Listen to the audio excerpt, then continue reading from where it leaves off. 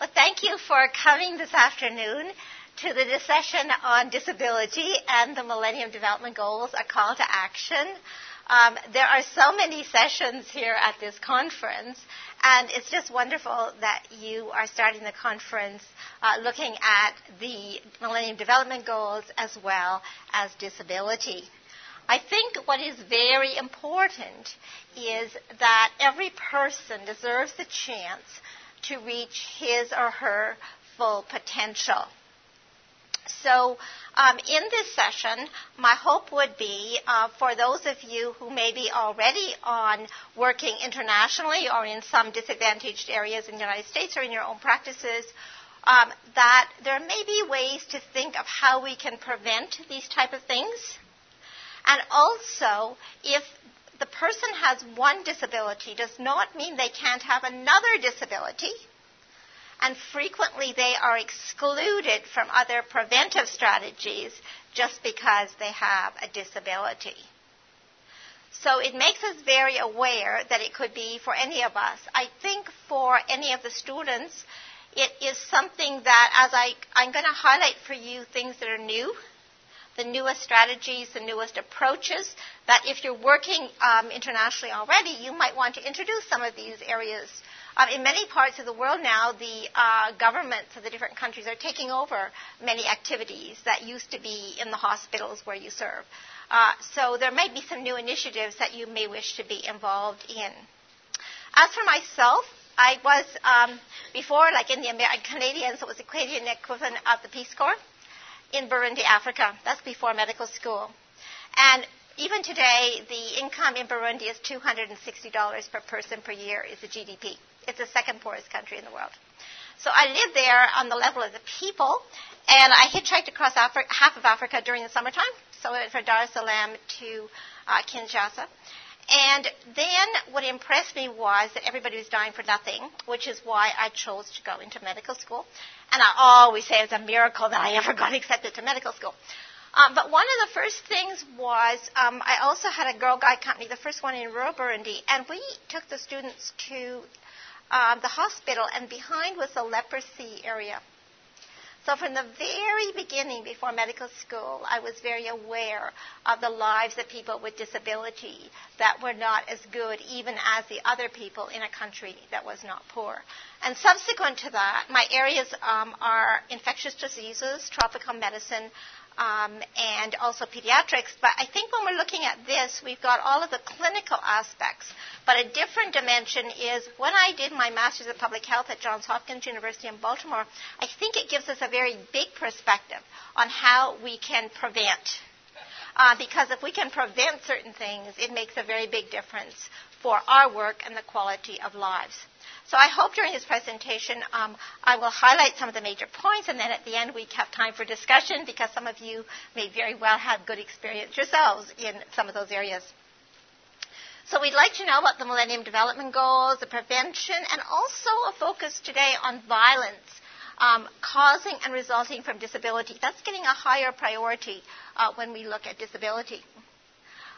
We're very conscious always talking about deaths, but right now we have halved the deaths of kids under 5, but it may mean that we're getting more children surviving who might previously have died, and many of those children, because of birth, may also have disabilities and handicaps later. And especially newborns can die, and even pregnant women, the numbers are lower, but a lot of women die in pregnancy, which means that children are motherless. When I first became a physician, I worked in Canada's north among the Inuit and the Indians, and this is one of our lovely Christmas cards. So in Canada's north, we love our children with the polar bears, and also if you're down in the south with the crocodiles, you also love your children. So I think wherever we are, we would like our child to be alive and to survive and also to thrive. And I'll put some things in from different other countries because you also then can go online for the countries you're at to also know there's other documents that might be also translated into English for you or into the other language. You also, for childhood, wanted to play. This is in Malawi, the kids playing.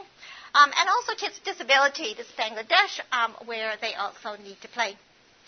However, too often the children die, and This is really important because in some countries they're more than half the population, but overall they're 100% of our future. So we really do need to focus and say yes to children.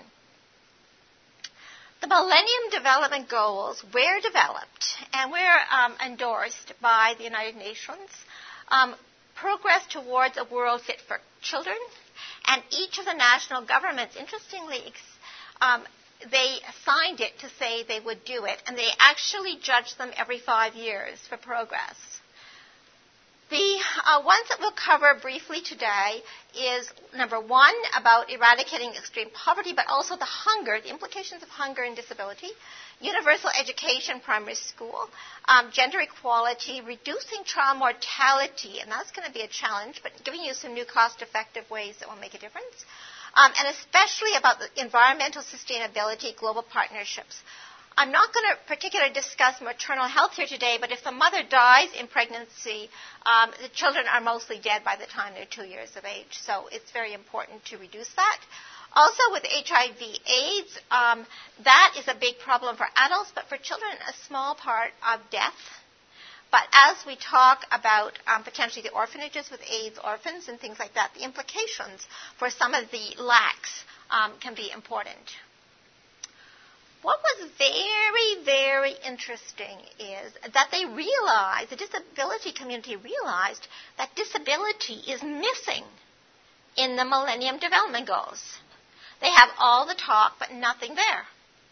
So, what did they do? They went on the rights approach. And so I think for us as people interested in health, there is the clinical care of the person, prevention and treatment, but there's also the rights approach. And so they looked at the Convention on the Rights of Persons with Disability. And then they just went backwards to the Convention on the Rights of the Child, because the Convention on the Rights of the Child, endorsed by all of the world's countries, governments except one, are for all children, and it is non-discrimination, the best interest of the child, the right to life, survival, and development, and respect for the views of the child. So this is how disability, in a way, has come in to focus for the Millennium Development Goals, and is actually a strong focus at the moment because it was missed. So what about the Convention on the Rights of the Child that might result in disability, or kids with disability may have more problems? First of all, they apply to all children. And these were in the orphanages in Romania where the kid with no name. If the kids are abandoned, nobody cares for them, they probably will not develop as well. The families are really important. I think this is in Australia, are you the parent or caregiver of a child with a disability? So there may be special things to resources to help parents with disability. And this is in Bangladesh where I was recently. And there is a father with his little tyke with disability. This is in China, which I thought was very interesting because they have foster mothers taking care of children also with disabilities. So even in the urban areas where it's sometimes more difficult when these kids are abandoned, there are strategies to make a difference. So family important. The other thing that's really important, and I think gives us really ground for thought, is about universal access to education in the convention. At least 80% of children complete primary school. Now think how smart you were when you finished primary school, but that's not the point. There is a big focus on early childhood development and disability. This also can be important with HIV orphans too, because their parents might be dead, but there's a big focus. And I put you the documents that you can download from the web.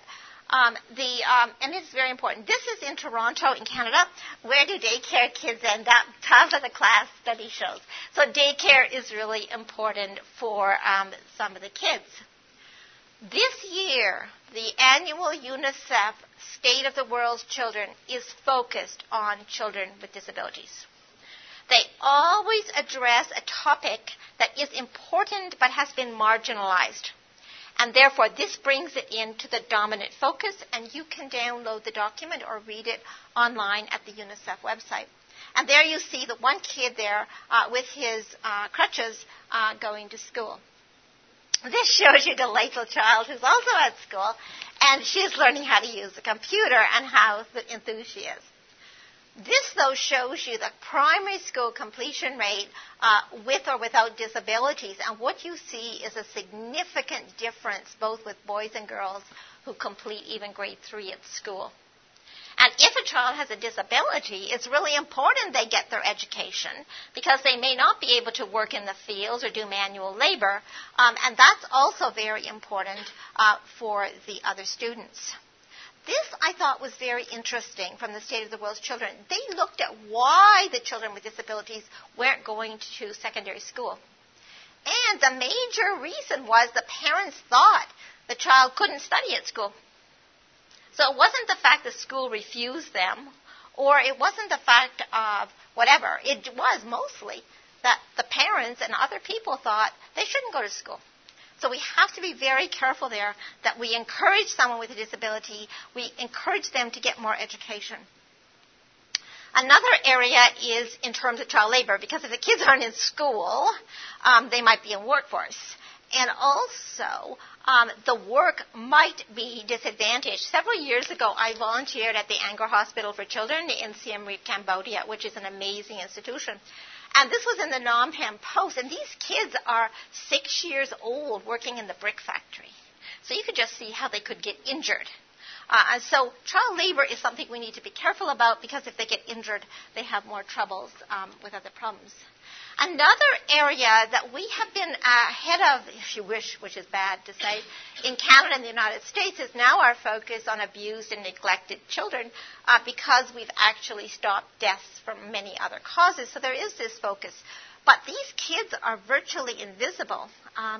There is a study in the Lancet in December last year, December 15th, which was very interesting as you're looking in your priorities for how to be involved in the future. It looked at age-specific and sex-specific mortality in 187 countries, and actually there's quite a shift in the burden of diseases and the priority diseases. This can be important because if you looked, it was interpersonal violence that increased by 34%. So if we are, like the deaths from pneumonia went down, the deaths from diarrhea went down, the maternal deaths went down, but the violence is going up. So what can we do to prevent it and also manage? And let us look at a couple of points of violence that can be important. Child abuse, including sexual exploitation. Now, there is always a triangle of the child. What's special about the child? The agent, like how come, and like who does it, and the environment. And to be fair, I think any child could get abused, and it might be that anybody who's here could be an abused person, given the situation. But there's certain kids who got more likelihood to be abused. It might be somebody doesn't want them in the first place. They can't afford them. But if they have a disability, they may have more vulnerability, especially if they can't speak and communicate. And also to not just abuse but neglect. Here is a delightful child, I think, who has Down syndrome, who is beautifully pounding the drums. And however, this is in the Canadian press recently, or in our press, the couple faced possible eviction after noise complaint for child with autism. So if you're living in an apartment building, like what happens? Like what are we going to do? Like we could say this kid may be a high risk, and what are we going to do to help his family? So stress can be important. This one is just recently in Canada, in Oshawa, just outside of Toronto, a city. It's reeling after a family received a typed letter filled with vitriol that says the family should euthanize their autistic son. So it's not something, it's a physical obvious disability, but, the implications of this can be a big deal, and that can make a difference to the families. Then there's also the other kind of abuse we're all familiar with, unfortunately, strapping and beating kids. This is a sad little tyke who somebody threw hot coffee at him because he bothered them, and he got burnt so badly. This is a kid who got beat up with blood, and then you get brain hemorrhages as well from the abuse. Like, what kid deserves that for what they did? And this one I thought was particularly sadistic, where apparently the man, it could have been a woman, but in this case was a man, and he was smoking a cigarette, and then he had the kid on his lap, and he took the baby, and he twisted the legs till they broke. And so what you can see here, because 6-month-old babies don't break their own legs, you could just see here that you can cause fractures. So we have to be so careful when kids come in with injuries like what is intentional. I'm always so worried about street children, street teens, because just think if they go to sleep at night, they could easily get raped. They could get murdered. Just because nobody wants them and there's a big problem. So again, when we're looking at abuse, it's not just the types of abuse, but the groups that maybe we can reflect on, like what programs can we introduce? How can we help them to be involved so that therefore good things happen to them? In Canada and the United States, certainly reporting child abuse and neglect is a legal requirement, but that is not the case in many other countries. In Bangladesh, or India, they might throw acid in the face of somebody, and you know how very disfiguring that can be as well. So that is something that the adult generally has to do to make a problem for disability. The other area is injury prevention. They used to call it accidents, but now they call it injury because they say most of it is preventable. And I think this is an area we could make quite a bit of difference in. They're preventable, and there's always a big focus about road traffic accidents. I'll just show you some pictures.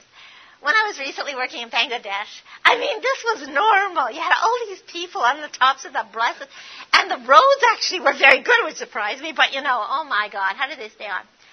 And this was in Cambodia. I do not know how this woman kept that gorgeous little baby on the back of her bicycle, and also she didn't fall off either.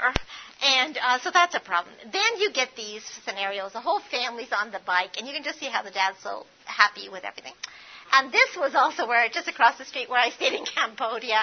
And so you got the whole family on a motorcycle with no helmets. You got the chickens and the pigs and the cows. But the point is that even there, it's sort of the way they were advertising, so much joy. So there has some ways that we might look and see how we can encourage some safety.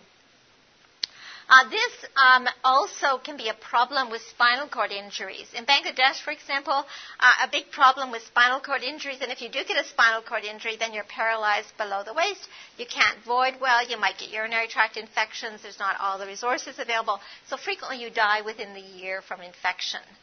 So for men or women or children, climbing the trees to get can be a problem. This cute little kid was in Tenwick Hospital when I was there, and she had broken both of her legs and she fell, and there was rocks in the weight at the bottom, so the kids used to take the rocks up and down for her traction all day. But she was lucky; she didn't get a long-term disability. I think depending on where you're working, it also can make a difference to what is the major cause of injuries. And in Asia, interestingly, it was drowning. So when I was just out, one day when I was doing clinics in Bangladesh, and what surprised me then, it was during the rainy season. The rainy season was just coming. But the areas outside your house in the dry season have been great. You could have played all the time. But during the rainy season, they're all full of water, so the kid goes out to play and drowns. And half of the kids who survive from drowning might be disabled. So again, and what's the simple strategy for this? I think this is wonderful. Just teach them how to swim. And so you can save a lot. I think there's about 33,000 of the kids in that country died a year from drowning. I thought maybe with the monsoons it would be higher. But there's a lot. But just teach the kids how to swim. And that's something that students could do. It's something your group could do. It's something you can interact with the school, with the groups, and give them something to actually do. Also be careful that you include kids who have a disability so they also learn the strategies. This is from UNICEF, and it's for China, but it could also be for other countries depending on where you're working. And they also provide you with interesting, well-done points on injury prevention. I show you this one only because it's also in Chinese and English. But the countries themselves have got it. So always look at what the government has, and if the government doesn't have it, what does the World Health Organization have? What does UNICEF have? I find UNICEF's website is very, very good. And you can also go on a country website for UNICEF and download their publications. This was for reading, because again, if you're teaching adults or people who haven't been to school how to read, they have to learn with a reader for something. And I think it's often very good to choose health reasons for your first reader. So this was about this little type where the pots in the middle of the floor, and then if the kid pulls them over, the kid could get scalded. And obviously, if somebody has a seizure and falls into the fire in the middle of the floor, then they could certainly die. And this was in Kenya where they had the raised fireplaces, which was very good, because then all they had to do was just change the technology, which was simple mud fireplace. So then if the kid by chance crawled into it or fell into it, the whole thing isn't open. It's actually much safer for the person. So there's some very simple things the family can do to make a difference. I'll show you some Canadian ones.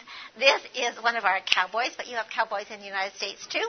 And we're saying, don't lasso the pots with the handles outside the stove. Put the handles inside, and then we won't get scalding. So that's the kind of thing we have for the parents. And if they don't speak English or French as first languages in Canada, then, they can hopefully get the information. We used to have those neat walkers where the kids could roll, but unfortunately they'd roll right down the basement, and they either died or got head injuries. So they're now illegal in Canada. So we modified a product. They could sell them if they didn't have wheels, but who wanted to buy them? And so that was another. And this is another one about falls. This can actually be quite important now when more people are living in apartment buildings. Because if there's stairs in your own house, it's one thing. But if you're living in an apartment building, how can you put gates on the stairs? And if somebody leaves the door open or something. So again, health education, how you're going to do it can be important. I think a whole big area, which could have been on its own merits, is the impact of humanitarian disasters and war. This is huge when we're talking about disability, prevention, but what about kids and adults and adolescents with disability at that time?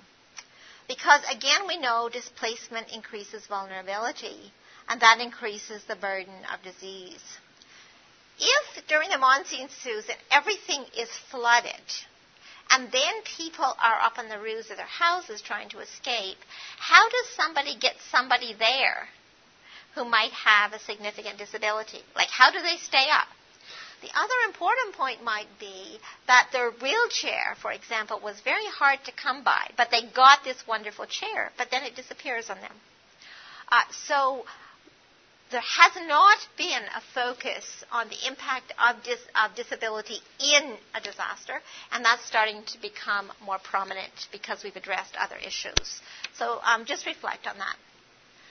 This was during the war in Europe, in Kosovo, and this was a heading, War Babies Left to Die. All of the healthcare group disappeared. They ran away from this institution for the handicapped kids because they were in the wrong group.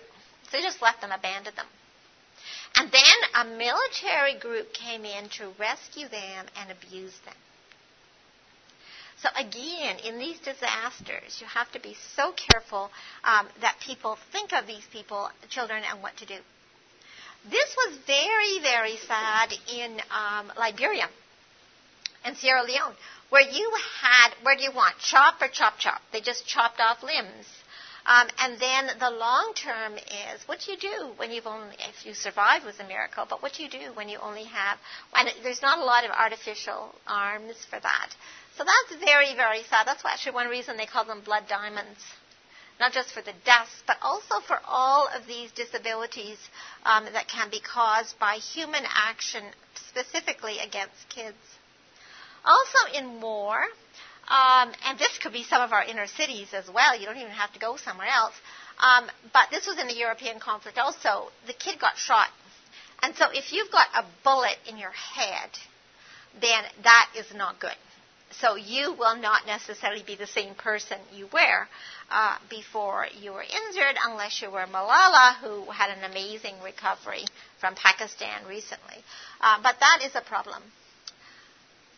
If landmines, so people that are interested in advocacy, or if it's in their groups, advocacy, landmines can be a big problem. This was in Gulu in Uganda. And you could just see that some of these landmines just look like toys. And the kids bend down to get them, and then they're close, and then they just explode in their faces.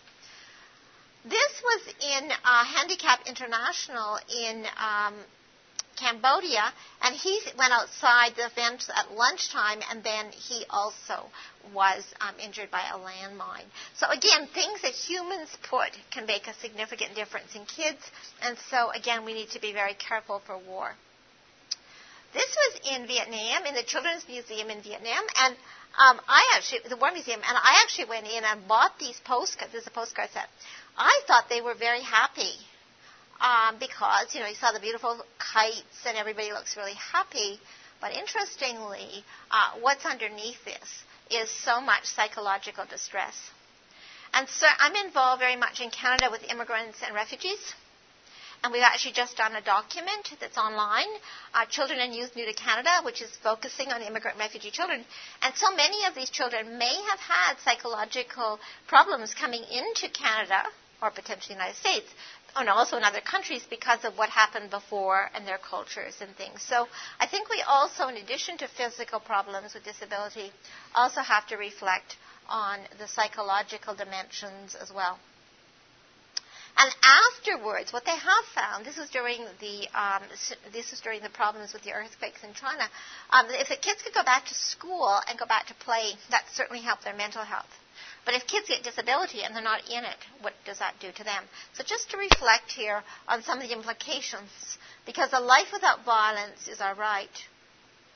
So I think we have especially looked about some of the areas in terms of education as well for the Millennium Development Goals. The last one to mention briefly is about disasters. And another that I think is going to be coming more to the fore is about environmental disasters. Like there was a recent article about Brazil with all of these different chemicals. And in Bangladesh, there was a problem with arsenic in the wells. So, what does that do long term? So, lead in different areas. So I think we're going to hear more about environmental areas that might impact pregnancy and also development. So those areas are important. The other big area is about reducing child mortality. So for many years, the focus had been to prevent deaths. And now the focus is also the ones who are alive, we hope are going to thrive. I wasn't aware until recently the big impact of malnutrition. Like we always saw pictures about malnourished kids. But that's sad. But there is huge amount of malnutrition, and it's an area that we might use some innovative strategies in our practices that might make a very simple, inexpensive ways to go. What has been found is that if they're malnourished, they may not also be getting stimulation, and that also can impact their mental development, even if they did go to school. So you want to be cautious there that you don't forget and just focus on the feeding. Now, a big push, and this highlights a lot of things when you're looking at international priorities. They focus on everybody should do this. It's a very simple strategy. This is what we should do. Well, that's not necessarily the case. But there's a big point about improving nutrition, especially breastfeeding. But what do you do if kids got cleft lips or cleft palates? So, reflect always, and I think that's been one of our strengths over the years when we've been involved in different activities. We always look at the ones who are the most disadvantaged, the most in need, not necessarily the richest people or the poorest people, but, we're looking at the people in need. This is a problem. So if you're going to have Operation Smile or something about cleft palates repair, it can be quite important for nutrition. And again, after 6 months, when breastfeeding is not enough, what do you do? Like, I think that some of the mothers or fathers who have children with disability are real saints. They're unheralded saints. Because how long does it sometimes take them to feed their children? So that's so important for that as well. And another concern, and I learned this in one of the countries I was recently in, is the families are ashamed of the kids with disability. They hide them. They blame the mother. They think she should be killed too. So, these kids are not being taken to the healthcare system to be weighed in the regular way. So what I think is really good is, I don't know if any of you are familiar with Child to Child. This is a British Child to Child. It's superb because what they do is they involve the kids in school. When I was in Burundi, we had nothing, so we used to use a lot with the kids. But they could go out to the village, and then they could identify with this simple arm band. If it's in the green, it's okay, but if it's in red, they're danger. Bring all the kids in from the village who have the red, and that is a very simple, fun way for the kids, plus they learn, to identify the most malnourished in your community. So with your limited resources, if you're going to target certain people, then that might be fine. Médecins Sans Frontières, Doctors Without Borders, uses those armbands as often some of their fundraising tools. But they're very simple. And also, the kids can make them in class. And so they learn something. And then they can go out, and that is a way to identify the kids who do need more. And this was in Bangladesh, and this is the BRAC system, which is very good, and the kids are all getting their lunch. But if the kids with disability are not going to school, they're also not accessing this. So there's just some ways we can reflect on being inclusive. The other is about food is not enough because of the micronutrient initiative. I think it's a tragedy that you are blind for life because you didn't have vitamin A, and it costs 10 cents a year. So 2 5-cent capsules a year can prevent blindness, can prevent pneumonia deaths. So again, a very simple intervention that we can also make sure when the governments or ourselves are doing it, that we also look at other kids with disability who can benefit. I think what's also interesting in some areas with iodine deficiency disorder, that is actually the most common preventable cause of mental retardation in kids. So, iodine is the salt. Like, what are you going to do? Simple. So therefore, you don't have to see the people have a disability because there's a strategy that you're using to make a difference. Anemia, we have learned, can also impact on mental development and also energy, so those are quite useful as well. This is, I think, a very, very good initiative that you might be interested in for a lot of reasons, including any outreach you're doing in community health projects. It's called Scaling Up Nutrition, or SUN. Scaling Up Nutrition, there's a website. It's UNICEF, WHO, it's one of the international ones. And what they figured is that by scaling up the simple strategies we just talked about now related to nutrition, you could actually save almost 1 million lives a year. But most important, I think, in a different way, is you could decrease the number of kids who are stunted and developed, maybe have problems with development, by 33 million. So just including these people. But be cautious. Just because you are short does not mean you are stunted. Just be very careful about that. So, just be cautious. Anyway, I say that because I'm so short. Also, though, when you're doing this, and they're doing it into the communities, it's a very good project, is be careful that the kids with disabilities are also included. Another area that's important, because nutrition's in the family, is what about disease? And where there's water and sanitation. And this is a big problem I learned about sanitation in urban areas. Because with all the people coming in around the center, they didn't build latrines. Like, how do you do that if there's 1,000 people in this apartment building? So there may be, and a lot of little kids put their hands on, but if you've got a disability, you might tend to put your hands on the ground more likely and longer, and then you might get ascaris. And in some centers, some countries actually have excellent programs, and here the kids were all queuing up to get vitamin A and deworming tablets. Very good initiative. Actually, Bangladesh has been at the forefront for a lot of things for preventing mortality. But where's the kids with disability? So again, just think, okay, let's make sure that those kids are also included in those areas. I think a difficulty when we're looking at a different dimension is about acute disease. Because many kids are dying in the world from acute disease like pneumonia with or without a disability, but hypoxia can also result in brain damage. And this was looking at UNICEF in 2012, and what they found is in the world only 60% of kids under 5 with pneumonia even go to a healthcare system. This is one of the best clinics I've seen in my life. It was from the Angro Hospital of Children, for children in Siem Reap. But this was just the opening at the triage. And yet, at the end of the day, all these kids were seen. But in many other centers, when I was just recently away, they had advertised free clinics, which was a bad deal because they didn't provide drugs. They had like 400 people there for the day. But you can't they didn't have the resources to do it. So again, people are not going to bother wasting their time to go because they may not go, and if they go, the drugs might be there today but not tomorrow. This whole deal about resistant organisms can be a big deal because of costing for that as well. And also, this is a new edition that some of you might be very pleased with from the World Health Organization. It's just come out.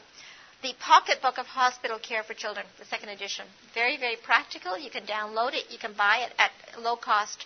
And it is very, very good. But again, if people have disability, like is she going to be able to be cared for if she gets bad pneumonia because she's got some muscle disorder? And this is another publication which I think is very useful for you to go in the Lancet series. They're free. There are superb series on the Lancet related to maternal and child health.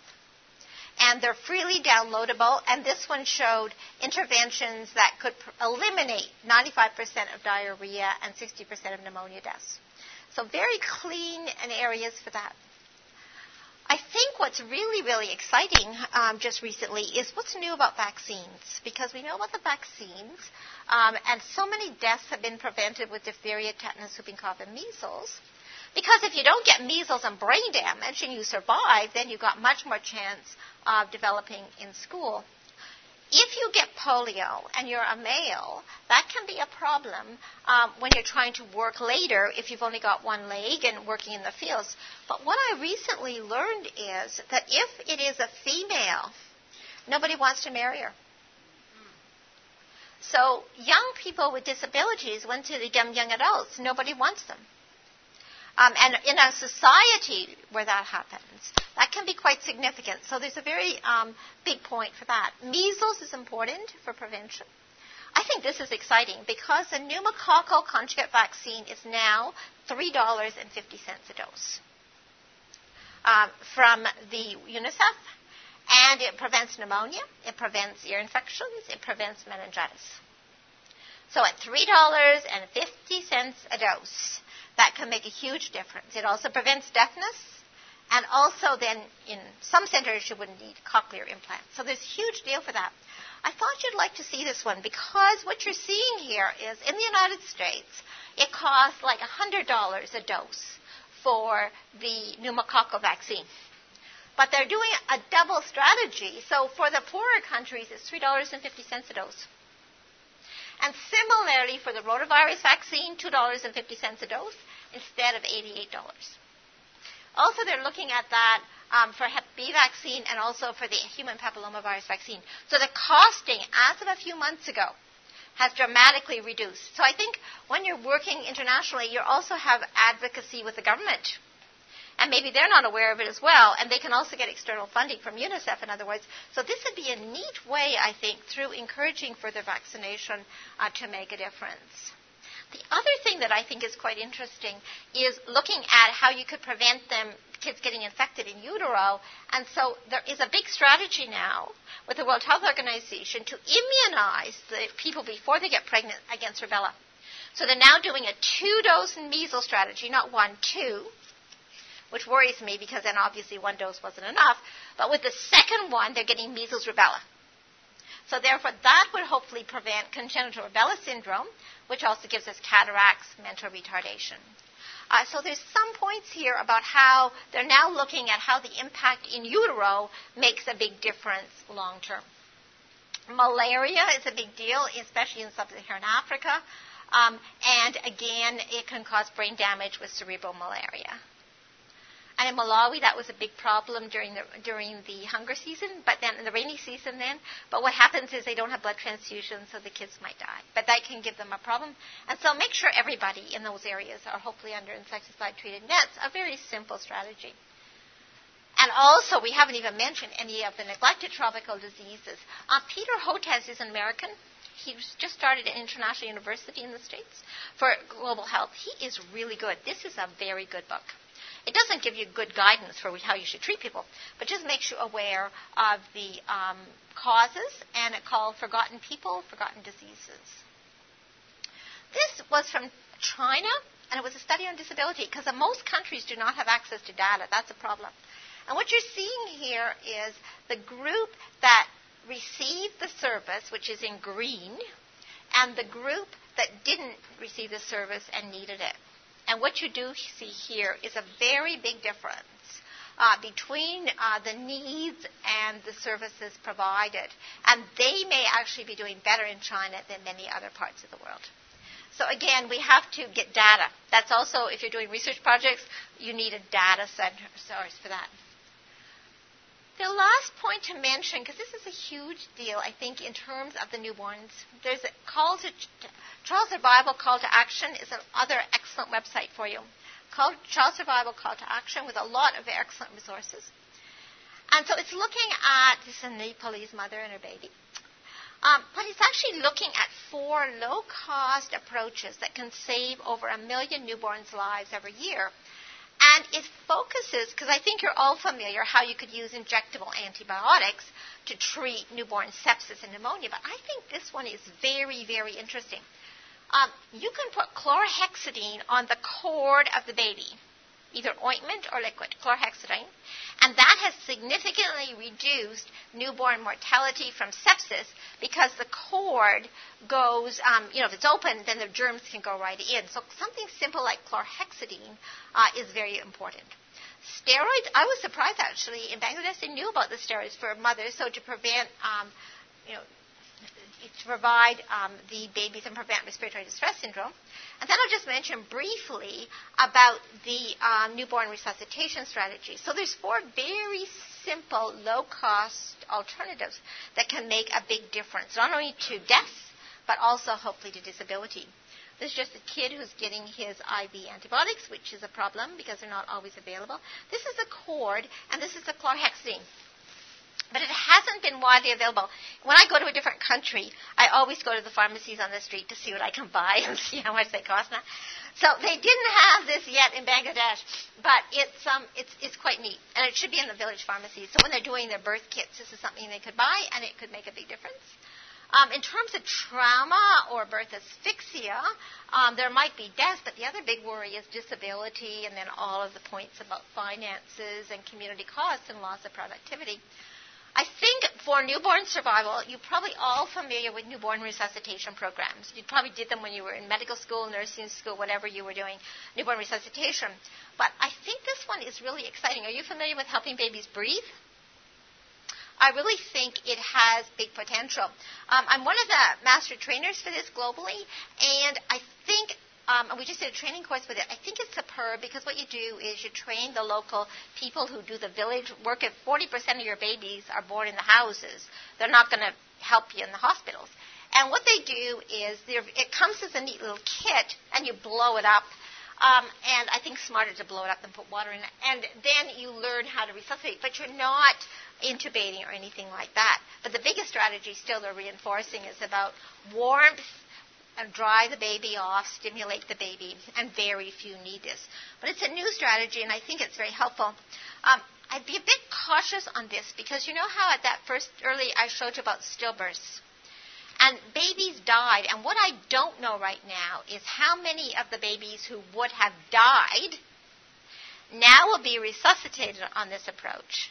And if this will lead to more kids with cerebral palsy or other dimensions. The other problem I see with this is once you teach somebody to just start, and then how long do you keep going?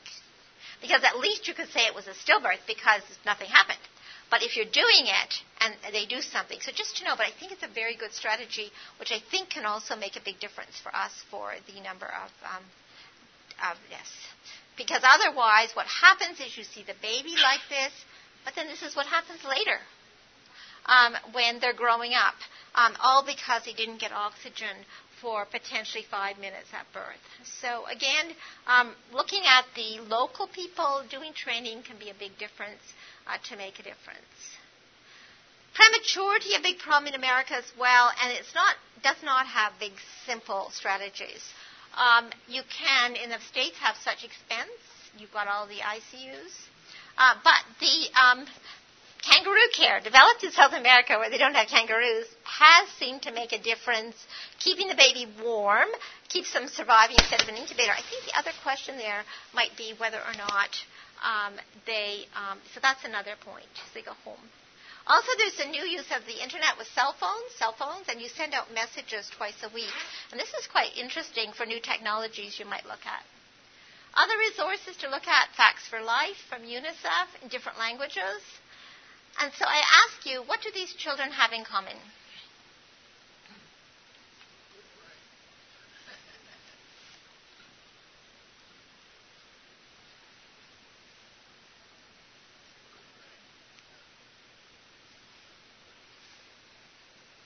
They all have equal rights. Does that make sense? So just be cautious there because they have to look at ability. There's teaching resources for that. And they also may need extra special things like glasses or braille or other resources. And this is in Australia. Can you imagine this little kid? He's now running on his legs, which are made of steel. But they may need extra. There's a big push to take things into the community. Community-based rehabilitation is very important to get the community involved, often with volunteers, to make a difference to these kids and to take ownership. This is also helpful that you can download from UNICEF, from the State of the World's Children, and it also is in very neat little catch bites, and you might be simple to translate them. You also need inclusive development, not just aside, and this is a delightful one. So then, they got the kid there. So then what you do is, and this shows you a Canadian kid that made a big problem for us a couple months ago. This is the grade 2 class picture for the year. And this little kid has got a neuromuscular disorder. So the catch was they took his picture, and he looks like he's excluded. And the parents posted it, and it made a big deal. Even they thought they'd get the teacher fired. But then they said she was nice. So in summary here, so you want them together in the middle, and then the kids, lovely, put them together. So caring for our future, because every person deserves a chance to reach his or full potential. I think there's 2 books I would leave for you. One is one of the Bangladesh recently. It was one of the Bangladeshis who gave me this book to read because they knew what my interest was. This is by Diana and Victoria Webster, called So Many Everests. The mother was a professor of English from Britain in Finland. She had prolonged labor. The child, who is Diana, she had cerebral palsy. They didn't want her to go to daycare. The daycare didn't want her. The school didn't want her. She was abused, not by the family who loved her, but, she got a lot of negative comments. And worse was when she actually got accepted to medical school in Sweden. And when they found out she had a disability, they sent a questionnaire around to all her classmates to get her kicked out. But the classmates wouldn't do it. So she turned out to be the first casualty officer in Sweden. So I think it shows to us, like, you've got disabilities. Therefore, for your strategies, encourage people, because what is the outcome for that? And I think as Americans, you're probably familiar with Nick Vujicic. He's born without limbs in Australia. He doesn't have any legs or arms. And yet this man, he's got 2 university degrees. He's married. He's an international speaker. And he is amazing. So it goes to show us that when we look at how we can accomplish things through looking at each child, we can make a big difference. So hopefully that gave you some ideas. And I don't know if there's any questions or comments that any of you have. I'm Larry Golan. I'm a physical therapist, worked in Bangladesh for 31 years. Bangladesh, not Bangladesh. Ma, dear, say you know the right things, yeah. And we took the prosthesis from Jaipur, India, and was developed there with local materials out of aluminum and retread rubber, and we took to Bangladesh, and we had 15 artificial limb camps where we fit children as well as adults with artificial limbs, and they crawled in and walked out with the new legs. And it took them a matter of 2 days to get that new limb on and walking out. I recommend that if anybody wants to do work with children who have disabilities, especially with amputations, to try to get the Jaipur foot artificial limb into their country and work on it and develop it there. So, yeah. That That is wonderful, because I think when we're looking at the physiotherapists, the occupational therapists, they have made substantial contributions to care, like you're doing with the limbs, plus also training and teaching and providing support, encouragement. They are a superb part of the healthcare team. Yeah. Thank you. Anyone else have any comments or questions or experiences themselves? I also work with cerebral palsy children. I use neurodevelopmental training to train your parents to be able to get these children to be able to walk with a walker, get up and walk with, and doing these things, and we saw improvement. It's called the Bobath method. Okay. So I've encouraged that. Thank you. Anybody can do it. Mm-hmm. Yeah.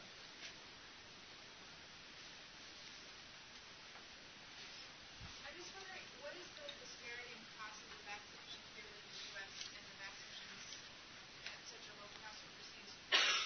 Is some of the cost of the vaccines here spent toward supporting international vaccines, or is it more for business development? The question was about the vaccines, and I thought the same about Canada. Like, there's a lot of Canadians who do not get some of these vaccines, like human papillomavirus vaccine, because they can't afford it and the government doesn't provide it. So I thought, gee, how come they can provide them for $3.50 a dose in certain countries, like most of the world, and yet we're paying so much? So there seems to be, what they have is a two-tier schedule, and you know how there's the Gates Foundation?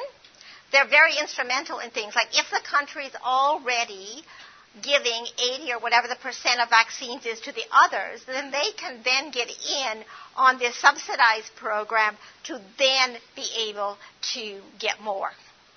And also, since it's the same vaccine, some American people might want to get it. Just to know, though, that the pneumococcal vaccine they're using is 7-valent, and the one you're using in the States right now in Canada is 13-valent.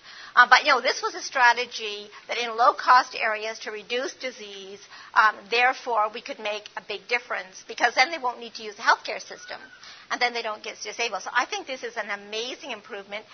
Just to know also, for rotavirus, for diarrheal disease, for the human papillomavirus vaccine also, which you could argue about, and also for different things like that. It's a new initiative, which is very useful. Yeah. Any other comments or questions? So just people with disability are the largest unremission field in the world. Yeah. Indeed. And we've missed it. Well, I think that's wonderful that you're here today, and you've already been involved with this. Because if we start to look at what we can do by the actions we have, by the programs we have, and also the social determinants of health, not just that we're seeing them in the clinic, but, like we talked about what the program is for the farming or the nutrition or the schools or the orphanages with HIV kids or the orphanages. Like, what can we do? And then also give them encouragement so that in their future they can see a life that is meaningful instead of being knocked out early. I think that there is a huge area that we can now take the leadership role in and also stimulate in many countries so that the government might then make tighter regulations against environmental concerns or things of that nature as well. So we can be advocates as well as caring. I think we need to be doubles here. We need to prevent.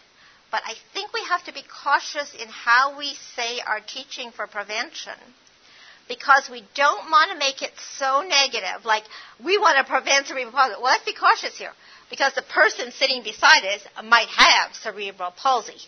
So there is the balance here. So I always phrase it that all of us have some disability. And therefore, let's make sure, even if you didn't walk well, that you could get vitamin A so you don't get blind. Or if you have one problem, let's prevent another problem. So it makes it more inclusive. And that's separate than all of the psychological problems that is more difficult in terms of violence, abuse, discrimination. And that's something I think that's much greater than any of us would be able to do as well. Yeah. So I think it's wonderful for you. Yes? If you only had $1.50 a day or a year to spend on vaccines, as besides the ones that the government has done quite good for, we got the diphtheria, whooping cough, which doesn't seem to be so good. Diphtheria, whooping cough, tetanus, polio, for sure, and measles. Those ones, but those are all cheap. Those are like about $5. In a different one, I'm doing a talk for vaccines, actually for China tomorrow. And, it used to be in the States, too. It used to be about $20. Now it's over $1,000. If I could add one new vaccine to what's there already, the one I personally would choose would be that pneumococcal vaccine. What I would have to be careful about, though, is to double-check. World Health Organization has laboratories and everything. They can tell you what the strains of pneumococcus or whatever are in that area to make sure they're the right things in the vaccine. Because then it didn't say, because again, the good news in a funny way for developing for vaccines is that it might be like $3, that would be $4.50 or $10 for the person, but that's for their life in a way, more than looking at it per year. Does that make, so that's where I think the vaccines are good. Of that set right now, I think my first one would be the pneumococcal vaccine because of meningitis, pneumonia, ear infections, sinusitis, bacteremias. I don't, at the moment, I wouldn't be pushing this human papillomavirus vaccine. In some areas, typhoid vaccine is probably more beneficial. So that's reduced price as well. The rotavirus vaccine has also gone down quite cheap. That's fine because if diarrheal diseases is a problem and you're going to introduce it. The catch is the World Health Organization pushing certain things. That's fine if they're going to provide and subsidize it. But if I still had a choice between rotavirus and pneumococcal, I would personally choose the pneumococcal vaccine because a lot of the causes of diarrheal diseases are not rotavirus in many places. It's only once potentially going to get it. And so therefore, that would be the one I would choose. Interestingly, just to know about the new initiative for the measles rubella, by adding the rubella to the measles component, it wasn't a big charge, different. And I think that's a government plan to use the measles vaccine number 1 and then the measles rubella number 2. But I didn't like the fact they're having to do 2 doses of measles vaccine because then obviously it doesn't work as good as they used to say so. So that is how I would look at it if I had to be a promoter with only limited resources.